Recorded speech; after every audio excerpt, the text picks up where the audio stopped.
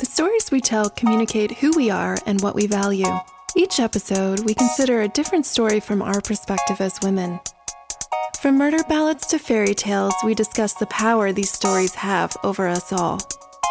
This is our history, both real and imagined, told through the eyes of today.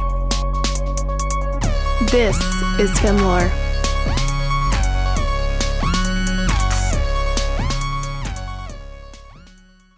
Hey, welcome to Feminist Folklore. Hey guys. Are you in the right place? You probably are. I am. I'm here for it. Oh yeah? I'm Rachel Marr. This is Mindy Scott. And we're going to tell you a story today. Actually, it's my turn. So wish me luck. Let's get into it. You got it. Oh, thank you. Thank you. Okay. So, Min, have you heard of Oh My Darlin'?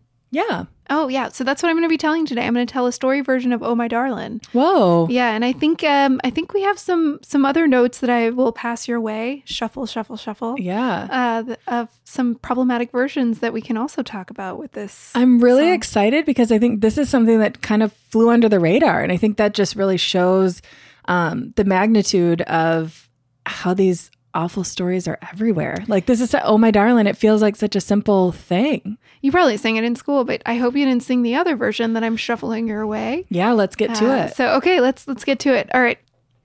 Clementine was the daughter of a coal miner. She and her father were inseparable after her mother died. She looked just as radiant as her mother, even in rags and clogs. Her hair was long and wavy, and she had a sideways look that was intriguing, like she knew what was going to happen before you did. As she walked the town, she heard it for the first time, a faint whisper that seemed to carry on the wind. Oh my darling, my darling Clementine, thou art lost for me forever, dreadful sorry Clementine. That way of knowing, so personal to her, danced across her face. The wind never lied, and she knew her time left was brief. Only a few days ago, she had stumbled upon 4 lost ducklings. They had attached to her quickly, and she was determined to take care of them. Her ducklings trailed her as she walked to the town and saw her father. He smiled at the sight of her and asked where she was going. Down to the river to let the little ducks swim, she replied. He kissed her forehead, and she sauntered along the county road towards the river. The little ducks followed her in a line and began to cross the water as she walked across the plank to the other bank. They moved effortlessly through the water, their tails twitching as they skated across, and she heard it again. Oh my darling, my darling Clementine, thou art lost to me forever, dreadful sorry Clementine. The faint whisper distracted her, and she stubbed her toe on the warped board. She yelped as she crashed into the water. Her ducklings surrounded her as she flailed, trying to keep her head above water. Her father had heard the commotion on his way home and ran as fast as he could to the river, but like her, he couldn't swim. He called her name and told her he loved her as she slipped under the water. With tears in his eyes, he sang, Oh my darling, my darling Clementine, thou art lost for me forever, dreadful sorry Clementine. So you thought this was going to be a happy episode? Whoa. Did you think this was going to be a happy episode? Because guess what? It's not. Well, and the happiness doesn't end there because this is something we've heard so many different versions of. And there's actually a version that we do not have the rights to, but we will do our best in kind of alluding. How can we say that? Yeah, that's fine. I was just going to say also, we couldn't rewrite it because it was so offensive. Yes. It was something that we just felt like in our soul was not rewritable and sounding like at all fair or nice. And I mean, I'm ready to go there, to be honest, because I think it's something we really need to talk about. And we have an extra special guest who's going to help us in the discussion of this. But there is an extremely fat-phobic version that was actually performed and sang by Bing Crosby, where even Clementine, when she is first introduced as Chubby Clementine, who weighed 299. And in the story of her, as we just heard, falling in the water, it wasn't necessarily the fact that people not being able to swim, but there's a line that says, hey, I'm no swimmer, but were she slimmer, I might have saved that Clementine. So if she hadn't been fat, she might have been saved. Hey, you sailor, ho, ho, way out in your whaler with a harpoon and your trusty line. So they're basically equating that she could only be saved by a whaling ship if that had been another option. So cool. Yeah, but before we get into it, we actually want to bring on and introduce our special guest, Natalie Craig, who I'm very fortunate to call her a friend. She is a blogger in Chicago. You can find her at Natalie in the City with an underscore at the end. We will link to her in our show notes. We're so glad that she's here, and she really inspires others to be your own goals. And she is the one of my favorite bloggers, but specifically around the petite plus size fashion world. And she is a body positive advocate. We're so glad that you could join us for this because you are someone who has helped me, and I know you help so many other plus size women. I just always appreciate your voice and everything you do. So if you would like to introduce yourself to our listeners. Yeah, well, thank you for having me. So my name is Natalie. As Mindy mentioned, I am a body positive plus size blogger, and I do help women shape and find their confidence through social media and through my blog.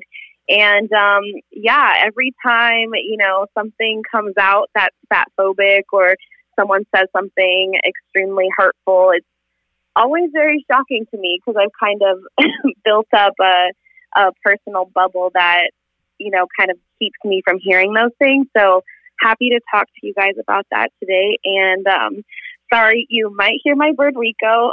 He's pretty loud, and I hope he's been quiet down soon, but we'll see. Okay. Hi, Rico. Hi, Rico. And Rico has his own Instagram page, right?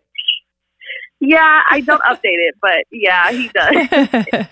Believe it or not, sometimes he gets more likes and views than I do, which is crazy. So fancy. He is. Fancy little bird boy. No, that's great. Well, yeah, thanks for joining us. I have to say that this is just one of those ditties that sometimes it'll pop in your head through different things. And I didn't know the actual words, I'm realizing.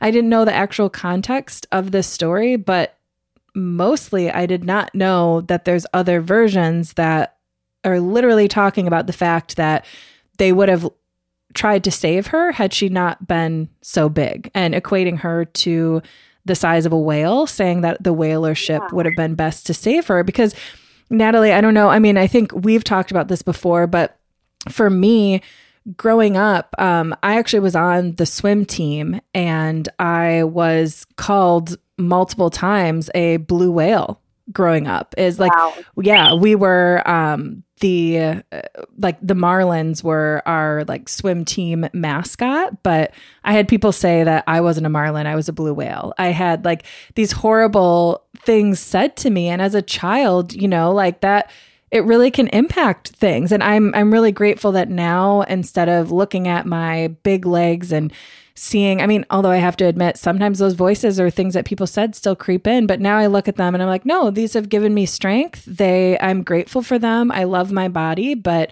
I don't know about you, if you want to talk about any like nicknames or just this story. It really like brought a lot out of me, like thinking of little Mindy and how words can really hurt. But I do wonder too, and I'd love to get your guys' thoughts about the woman aspect of being bigger.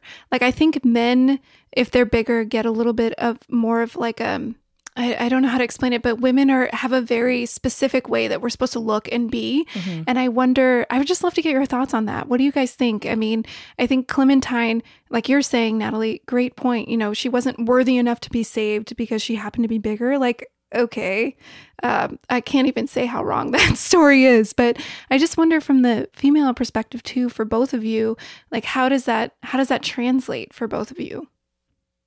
Yeah, so I think yes, you're right. I think men, they've been afforded, the opportunity to be bigger without scrutiny. I think like people of size, no matter, who you are, race, gender, background, I think everyone of size feels and experiences discrimination in some shape or form.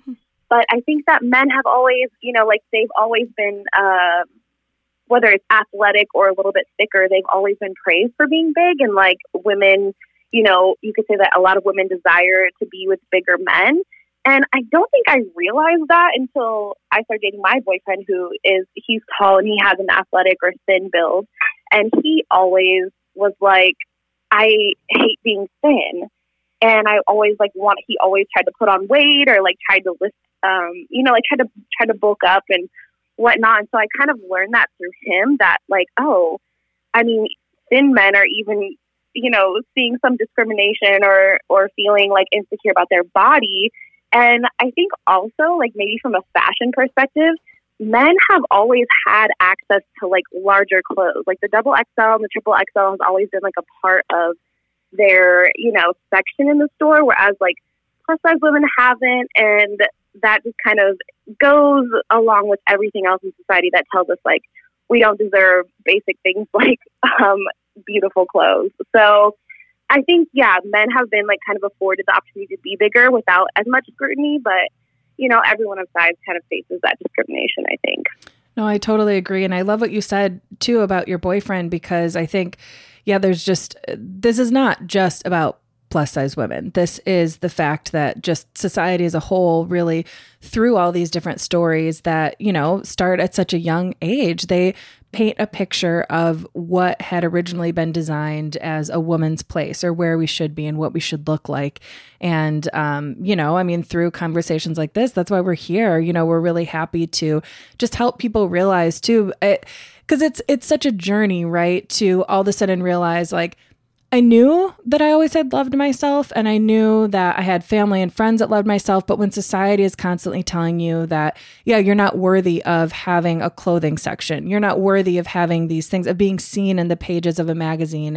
And we know that this isn't just something that plus size women are fighting for. We look at it across like, diversity of ethnicity and sexuality and everything as well in mainstream media. But when we look at all of those things, it's such a journey. And I want people to know that it's okay to be mad. It's okay to be sad about these things. I mean, there's so many people like you, Natalie, who are working to make the world a better place through like sharing your voice. And that's why we're here. We're really trying to do our part as well. But to just kind of say like, hey, we've got you. Like there are these places where you can connect with people and other people to just kind of know that the journey is hard and it's okay sometimes to be mad, because I think that's a whole other part that, at least for me personally, growing up, I always was like, okay, well, I can be the fat, friendly, happy one. That was kind of my role. And so I played it. It was like, I didn't want to be a burden on people in any other way, and like, it's just, there's a lot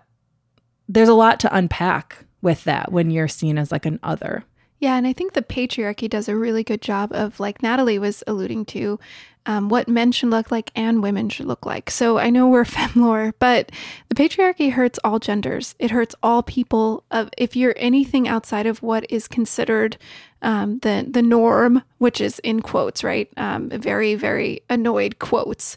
Then it's hurtful. It's harmful to you. Like I'm not that tall, but I'm tall for a woman, right? And that's a problem. I shouldn't be tall. I need to be small. I need to be petite. I need to be this kind of way. And I think there's a lot of, and for men too, there's a lot of pressure to say, well, you should bulk up, right? You need to be this kind of size to protect things. And, when we start questioning those roles, when we start questioning what makes somebody a man or a woman, or then it starts to kind of go on its head, which is what we should always be aiming for, because the patriarchy is here to damage us, to put us into these roles that we shouldn't be allowed, like we shouldn't be allowing it to put us into.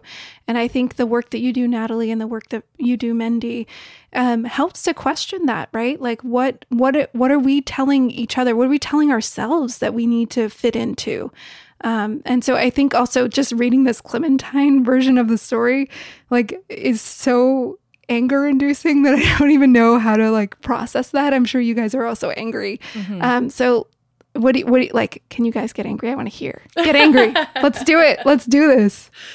Go ahead, Mindy. Get angry. Yell. This is ridiculous. No, I mean, I think even like, and maybe that's something that I've just conditioned myself, but like, this is my anger. Like my anger is that I'm not going to necessarily let somebody anymore. I'm not going to let somebody get to me in the way of, making me necessarily lash out and yell. I'm going to. But you can if you want. Yeah, hell yeah. I mean, this is something that makes me mad, but I'm going to use my voice and my platform to help, like you said, turn things like on its head, to help showcase and highlight voices and people that are helping to make a change. And really just by allowing people to feel valid, like allowing people to know that you are enough and that all this stuff is just made up. I mean, we've talked about it before, Capitalism. But yeah, all of this was just, it's made up. It doesn't matter. I mean,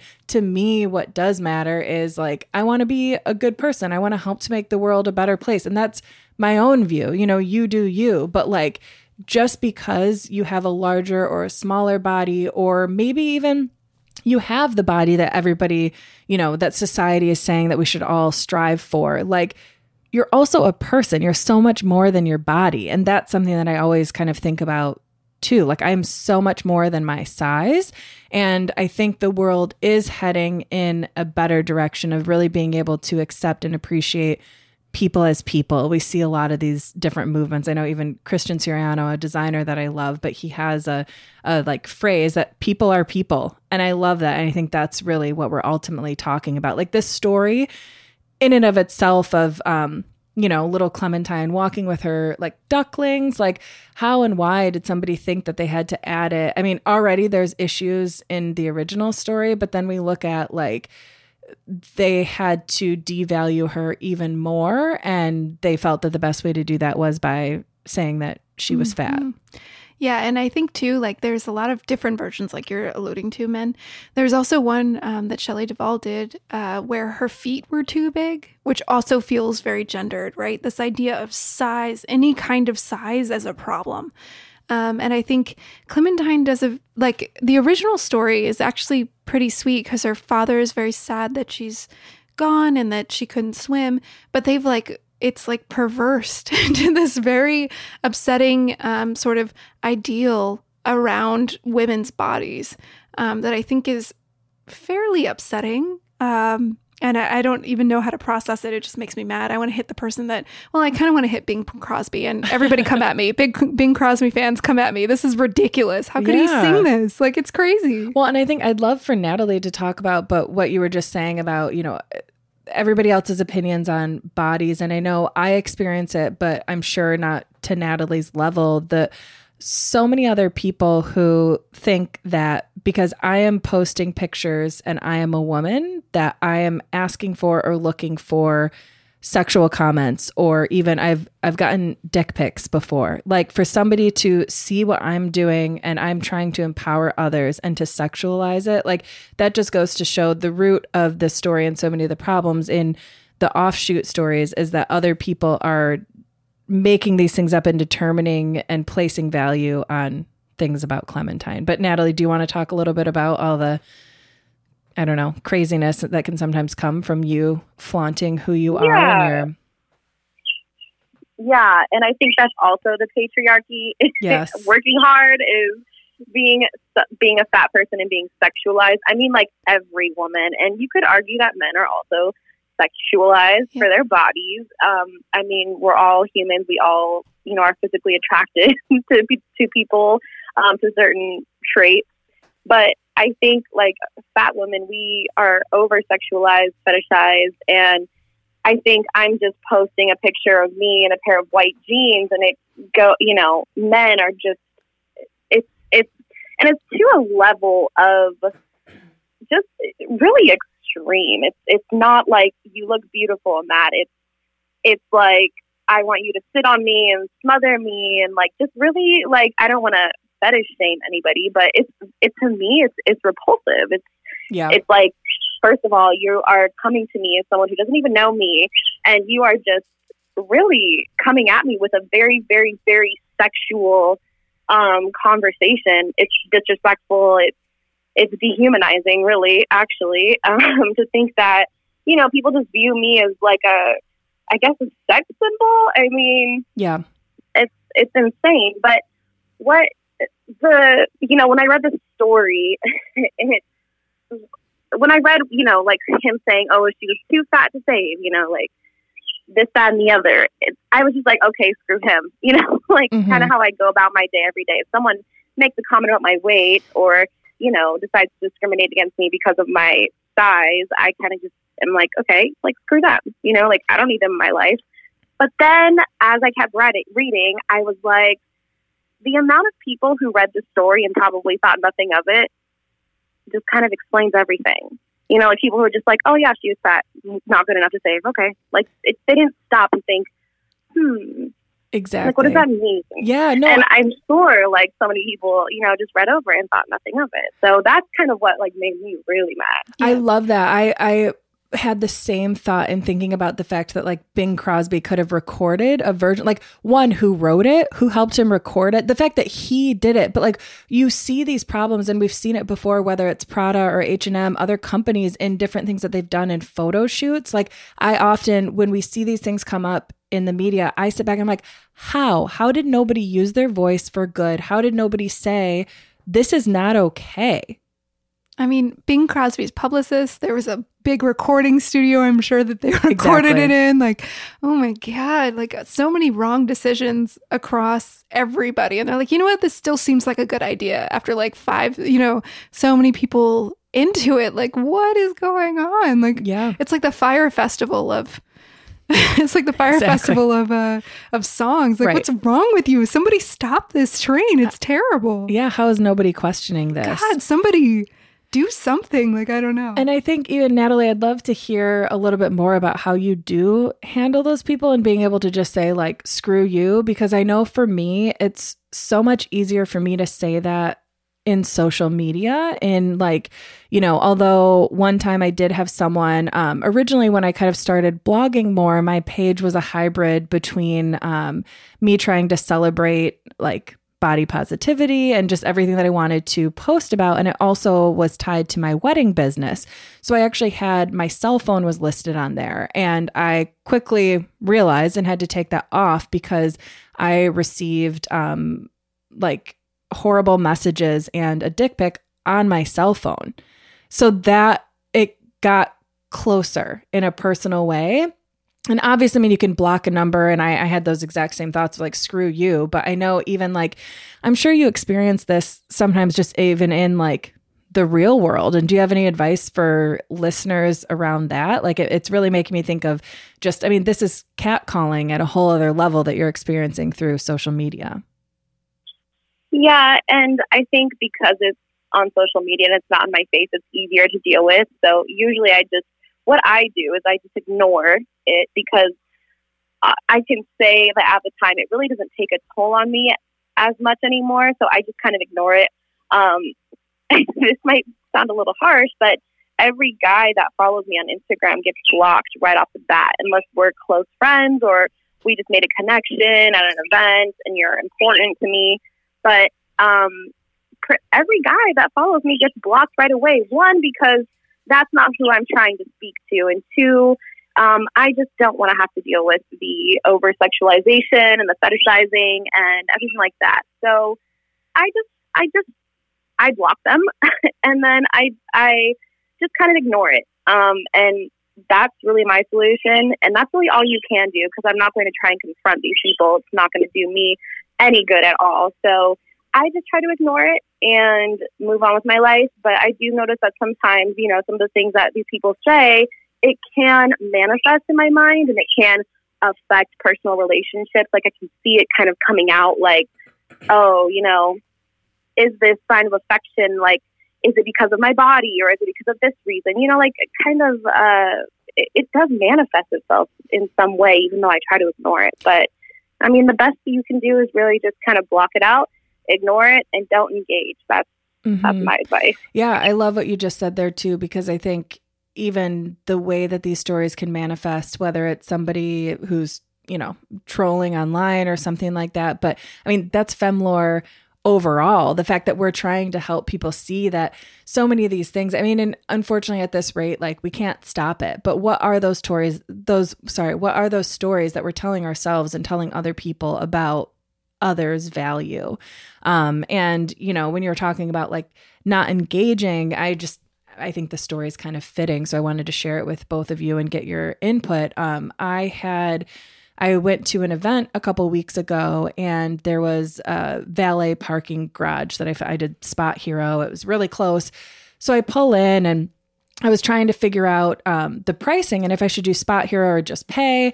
And the guy was just being a little like, I could tell he was kind of trying to flirt with me. He kept calling me like little lady. And I'm like, there was just these things. So I was like, okay. And I actually ended up having enough cash. I don't ever carry cash. Anyways, long story short. So I was like, oh, I'm not going to be here that long. Like, I'll just do the cash version. And somehow then he was like, oh yeah, because I mean, you're a grown ass woman. You can do what you want, right? Right? And I was like, yeah, I mean, I can't, but like, I don't know. It just was this kind of weird interaction because I was kind of like, I'm just trying to pay what. And then he was asking me all these questions about where I was going. I was like, dude, I'm leaving. But then I came back, and there were, even though I had told him I was only going to be gone 2 hours, for some reason, there was like cars parked in front of mine, even though the thing was not that full. So he had to move another car to get mine out, which maybe makes sense. Everything just felt like a little weird. And as we're walking towards my car, he had to get in the car in front of him. But instead he was like, well, let me open your door for you. And I said, no, that's okay. I've got it. Cause I'm like, no, you just get in your car and like do your thing. So I go to open my own door, and he says, no, I said I was going to open your door for you.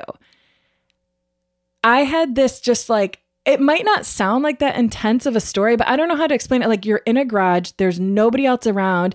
And I had this thought, when you said that, like, to just not engage, what I wanted to say was, I heard you, but I can open my own door. I would like you to move that car so I can get out of here, because I was not feeling safe. I was not feeling comfortable, but I didn't know what he was going to do. He still had, like, we had just exchanged keys, but it felt very much like I didn't feel safe. And I think it's those interactions that come down to, some could maybe try to say, well, he was just trying to open your door. You should have let him. He was like, those are things that you hear through the patriarchy. But to me, one, I can open my own car. I can open my own door. And two, I wanted you to move the other car so I could go. So I don't know. I don't know if that's worth discussing or what you guys think on that, but it's just everything you were saying about trying to not engage. Sometimes it's really hard when you have to keep your mouth shut, because I knew if I had said anything, it could have escalated. Yeah, I mean, that's really scary. And I think it's sad that we have to cater to the male ego, and that's not to assume that every man is going to, treat you like that. But it's sort of this like aspect of dominance that they sort of display over you. Like, no, let me get the door. That puts you immediately on guard, and also just afraid, because you hear of men murdering women all the time for not responding to catcalls or, hurting them or stuff like that. So in my opinion, like, I mean, personally, I would love to confront a man in those situations and just be like, you know what, back up and don't talk to me and leave me alone. Like, leave me alone, like, walk away. But when I'm in those situations, I find myself just kind of like playing to the needs of their ego and just being like, oh, okay, thank you, like, because I don't want to, infuriate them. And that's just like crazy, but it's kind of like a fight or flight situation. It's kind of like we have been conditioned to do what we know might keep us safer than like actually what we want to do, which it's really upsetting, but exactly, that's kind of the reality. It's exactly how you handled it, Mindy. Yeah, and I think too, like, this is quite a stretch, but here we go. I feel like Clementine drowning feels like she's drowning in like men can't, like, her father, who's a man, cannot save her, right? And the men kind of go around and can't save her. And that feels like my everyday life, right? Like, we're always in positions where if I get catcalled, I just like, and then keep walking, right? You're not going to confront somebody because you have to be safe. And I think, I don't know if this is very much a stretch, but it does feel like the water could be male fragility. Hear me out. Hear me out. I just feel like the fact that we're drowning in male fragility, that feels very real. Her father wants to save her, he can't, and nobody else is going to save her. And like, forget about the people who, while she's drowning, making fun of her size. Like, I don't know. It just feels very, like, I feel very bad for Clementine. And any version I read, it's always like, she has too big feet. She's too large. You know, she tried to do this thing that she shouldn't have done because she can't swim. And it's like, I don't know. It feels like I can't ever swim. Well, I don't think that's a stretch at all. In fact, I think, like, what if Caroline could help herself, or Clementine, I'm sorry. That's fine. I was doing the same thing, Natalie. What if she could help herself? Like, what if she didn't need a man to save her? Yeah, and like, that's what I'm thinking. You know, like, unfortunately, not everyone knows how to swim, but, like, in every case scenario, she can't help herself, which means she's relying on men around her to save her, which is kind of problematic in its own sense. And very problematic. Yeah, and what's funny about that is that they're telling us it's problematic, right? Like, I don't know what the end goal of the original story. I'm not talking like the terrible Bing Crosby version. But I'm just saying, like, you know, I feel like there's something there about, like, well, great, a woman can't be her own driver, but she also cannot be saved.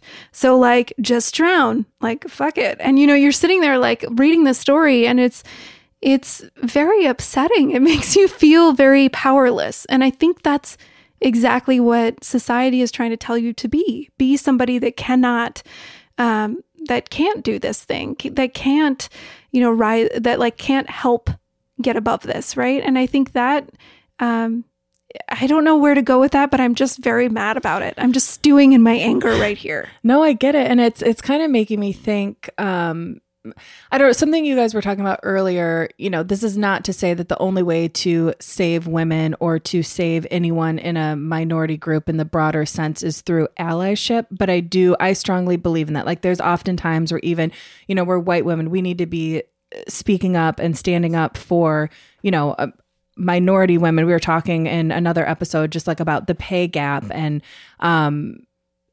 women making less than our male counterparts, but then when you look at minority women making even less than white women, this is just making me think too, when I think back to that situation in the parking garage, had I been with my husband, that wouldn't have happened.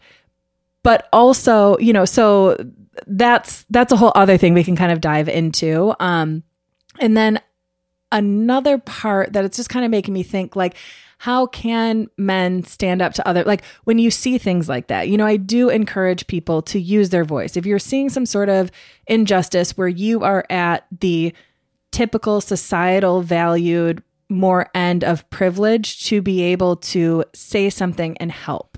So, you know I've been in situations like that before. Sometimes I'm strong enough to use my voice and to help. Sometimes I'm not. I mean, sometimes it's not right too. I'm not saying go get yourself hurt, like, do what you can within your means. But I do think there's so many of these little interactions where sometimes all it takes is someone else to be like, hey, that's not cool. Leave that person alone. And we can do a lot through using our voice to help others. Totally. And, like, when I am a huge advocate for, you know, like, making sure that people, you know, women of color are empowered, and, like, you can be that person to, like, be an ally. And even, like, in a situation where you might see another woman, you know, who's in a weird situation with a man, I mean, like, you could easily walk over and diffuse the situation. It might be tricky and you might be putting yourself in harm's way, but I think, like, two is stronger than one. And, you know, I believe in diffusing that. And even through, like, my blog, whenever I do a campaign with a brand, I always ask them, I say, you know, like, what other influencers are you working with? Because I want to make sure that the campaign is diverse. I want to make sure that you have women of color. I want to make sure that you have different body shapes and sizes. And I always talk about at work. I always talk about, you know, the money I make or the promotion I'm going for, because that empowers other women around you to speak up and close that pay gap, because if they know what you're making, they know what they can ask for. And I think, like, as women, we just don't talk about that stuff enough. But in you know, like, we're stronger together than we are on our own, and that's in, like, every sense. I totally agree. I tell everybody my salary. Just kidding. Mindy's like, you told me already. No, but we even had that talk. We did have that conversation, because it's important to know what your counterparts are making and be very, like, open about it. And it's really hard, like as somebody, telling that. I really admire you, Natalie, for saying like, this is what I make, and saying that in a work scenario. Like, I hope I can be that strong and say that to somebody that is a little more junior than me. Maybe I should talk to her and say, hey, if you get to this level, you should be making this amount, like, just so you know. And it's very important that you know that, because they may not give it to you right away. If I'm making this, you could make this, like, I think that's a very important, like, small, empowering thing that you can do. And I love that. I love it. Yeah, I mean, we've had that conversation, and I think even just across different sectors, no matter what you're doing, it's helpful to know what's out there. And I would say, so part of my professional career, the majority of it has been spent in the nonprofit world. And, we, as a fundraiser, oftentimes something that did empower me is looking at and seeing, you kind of get an overview of your donors. You're doing like these donor history reports, and sometimes just see how much money is actually out there in the world. Sometimes that can be extremely upsetting, because you see that it's not properly shared, and that like there's just so many issues there. But to see other women and other people, if someone has a capability of making a $20,000 donation, you can assume, okay, so they're making how much? But to be empowered and see, okay, so look at this money that is out there, and to use it to empower yourself. That's something I was fortunate enough to kind of see in my career as a motivation, but it oftentimes would be upsetting too. So there's a lot of white men with the affordable income. Damn it, Brad. Damn it, Chad. Right. Right. But I do think it's interesting, just thinking about the salary piece. And I feel like Clementine, I just feel really bad for her, because she was trying to raise some ducklings. Like, she was doing something really good. And, I don't think we're not supposed to know very much else about her. I will say, Natalie, in this story, at least, the good thing is we know her name. In a lot of stories and a lot of fairy tales, women don't even get a name. So at least Clementine has a name, which is upsetting that femlore, that's like the low bar that we that we hold on to with our dear life. But I do think it's a step in the right direction, right, but not enough. At least she has a name. That's good. But then also, that she is powerless. And I think, I was very upset by the story of Clementine. I feel powerless all the time. I feel Clementine. I understand what she's going through, and like the men around you who want to help you who can't. And I think there's something so basic about Clementine that makes me just like my heart hurt, a little bit.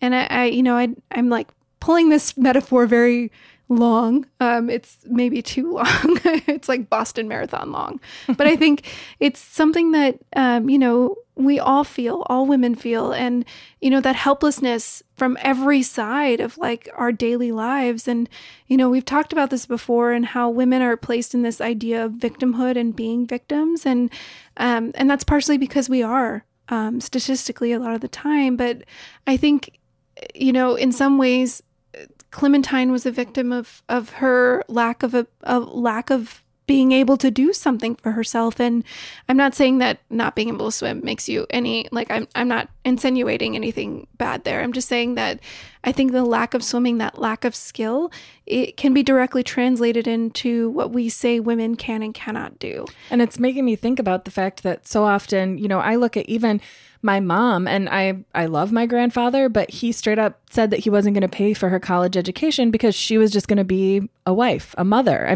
So she was strategic, and she got a job at a local community college where she could take those classes for free. But, everybody doesn't always have, like, if she hadn't gotten a job there, she wouldn't have been able to take those classes. And you just, speaking of like skill development, it's hard to have, people to look up to when we don't have enough women yet at the top. Yep. And then, beyond that is the other layer of, then you look at different like gender, sexuality, race, all of these things up at the top. But when you're talking about that, I think it really was speaking to me too, because lately I have been feeling kind of this, I don't know, now that we're talking about the story of Clementine, I don't know if it's necessarily like a drowning, but like an overwhelming sense of like, who am I and what do I want to do with my career over the next however many years. Because I have to be honest, growing up, as much as like I consider myself a strong feminist and I'm going to do what I want to do and like live the life that I want to lead, within that life, I had always imagined that it would include children, that it would include certain aspects. I recently left the nonprofit world for another opportunity. And even that was such a big change because I had told myself and kind of sold myself on the story of my own development within the nonprofit world. So I'm refiguring that out. I'm here. I'm somebody who, because of my PCOS, I have had a very hard time getting pregnant and keeping a pregnancy. And I don't know if children are in my future. I don't know what that's going to look like. And I think this sensation that so many women go through in so many different levels and these pressures of, one, all the stories that are trying to tell you who you should be, but then on top, you really have to figure out who do you want to be and who can you be within all these different circumstances around you. And I don't know. We're all drowning. Kind of. And Natalie, I don't know if you have anything to say. I feel like we've been going back and forth for a while. We tend to be long-winded. Sorry. Yeah, I mean, it's like you guys are seriously, it's as women, it's a shared experience. So everything that you guys are currently going through is exactly what I'm experiencing as well. And I think, Mindy, you hit it right on the head. I mean, I'm 28 years old, and my two best friends from home, one of them is getting married this September, and one of them is having a baby this September. And that's like a first in my friend group. And it's really pushing me to think like, I'm 28, my boyfriend's 25. And so like, he's kind of a long way from getting married. And I honestly don't know, like, I'm not ready to get married or have kids right now, but it's that pressure to like define, are you playing the role of a woman or what a woman is supposed to be? And, I thank God that I grew up when I did and that I have access to so much information and so many resources to learn that like, I don't have to be, I don't have to fit into a certain role, and I can just take life one step at a time and be 28 and be, doing whatever I want, not necessarily having kids or getting married. Not that that's wrong, but it's just like, it's so nice because I talked to my mom, and she is kind of, and I don't know what her childhood was really like or her teenage years, but it seems like she maybe just learned about the patriarchy through, Trump's presidency. And she's kind of, I think, like peeling back these layers of like what the patriarchy means and what it means to be a woman, because I think she's like played a role her whole life.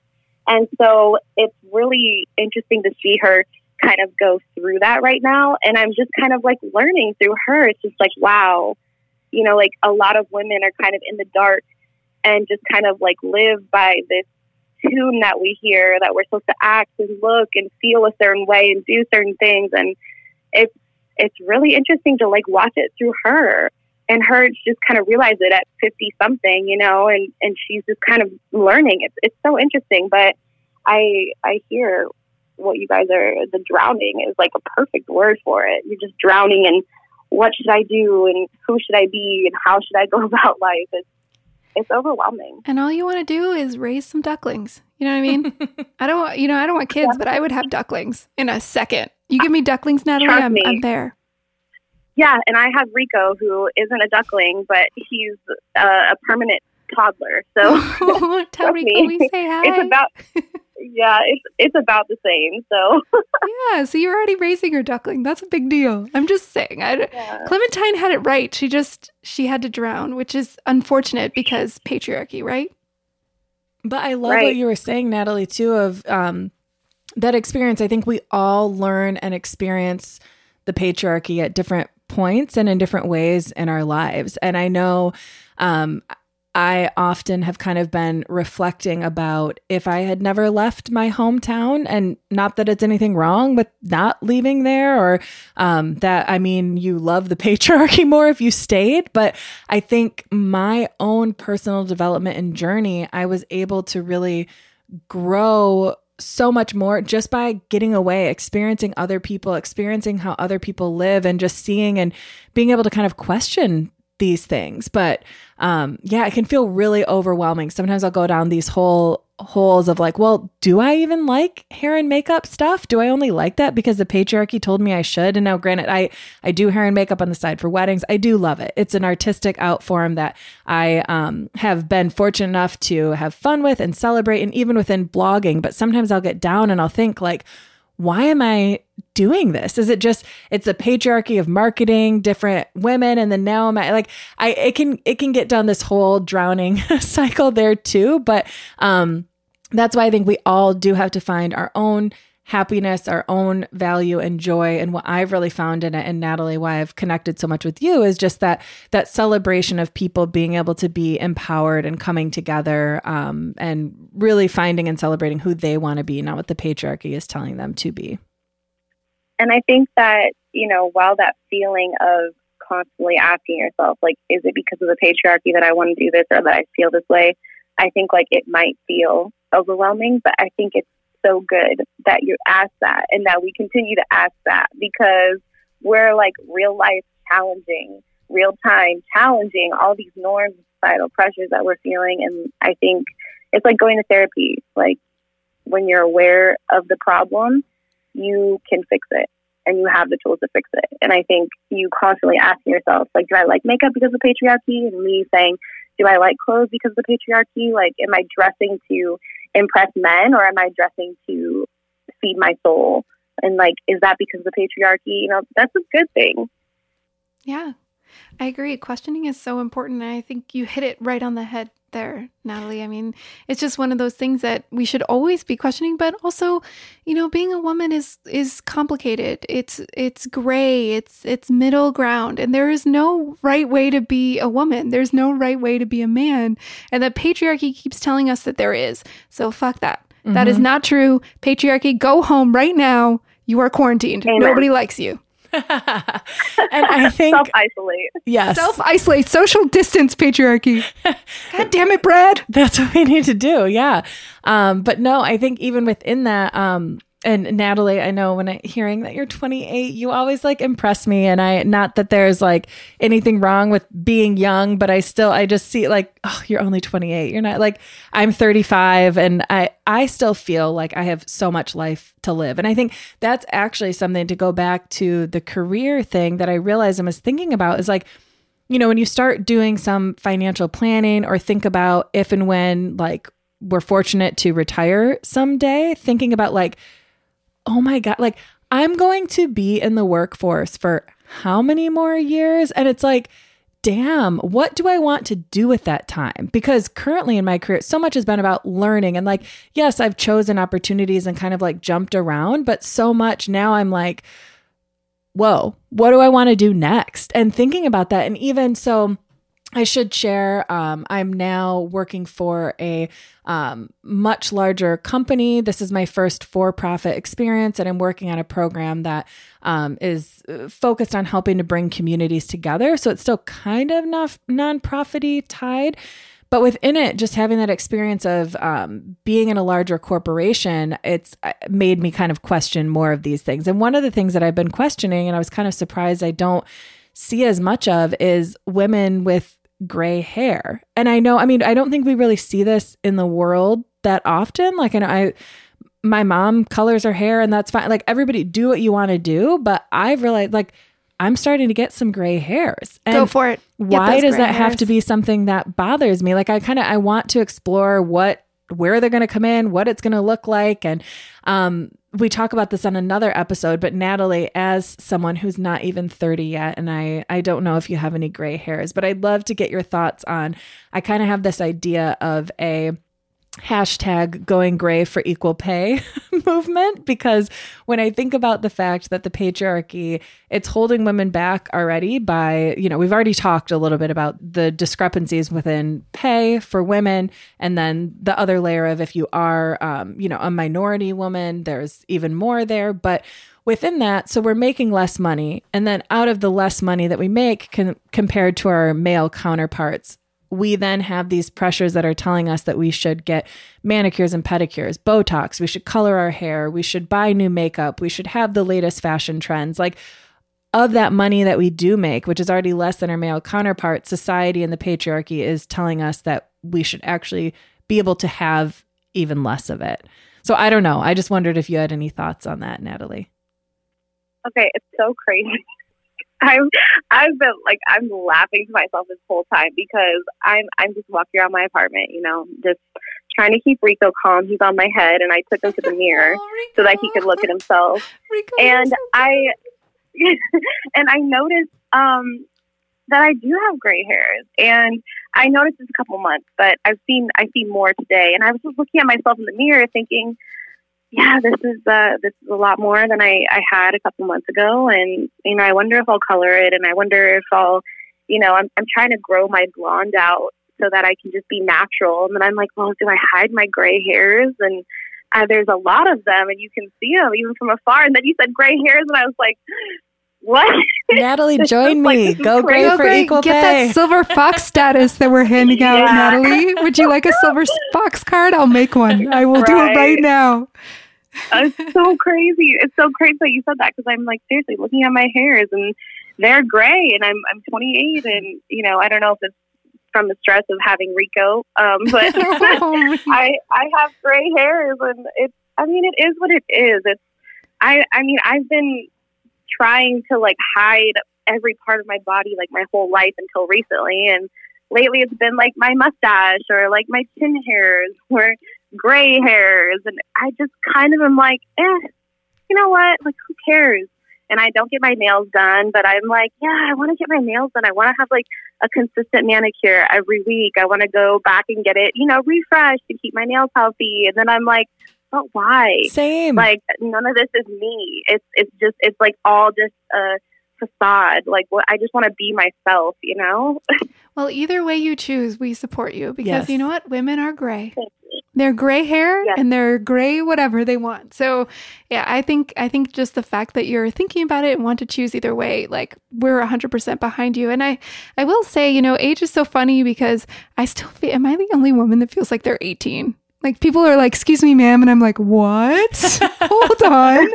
I don't have a job. I'm an intern. No, I have a job. I'm not an intern. But like, I feel like age is so funny. And I was talking to my dad the other day, because it's funny, Mindy, you were bringing that up. But I was talking to my dad the other day. And I was like, when do you feel like an adult? And he's like, I feel like I'm 18, and this is a man who has like a salt and pepper mustache and like a salt and pepper hair, and like he's he's in his he's going to be 70. He has children who have children. Who have children, and so it's just so funny, and like I just feel like age is so ridiculous, and I think there's something so wonderful about wearing that on you and saying, look, I am older, and that's okay. And I'm going to be beautiful with whatever that is. And also it's okay if you want to do the other thing. There is no judgment on either side, but I will also be going gray for equal pay, mostly because I'm very lazy when it comes to everything, but also I support it, and I think, like I said, I can make little cards if you would like one. We should have That's those. Silver No, Fox. but I think about that.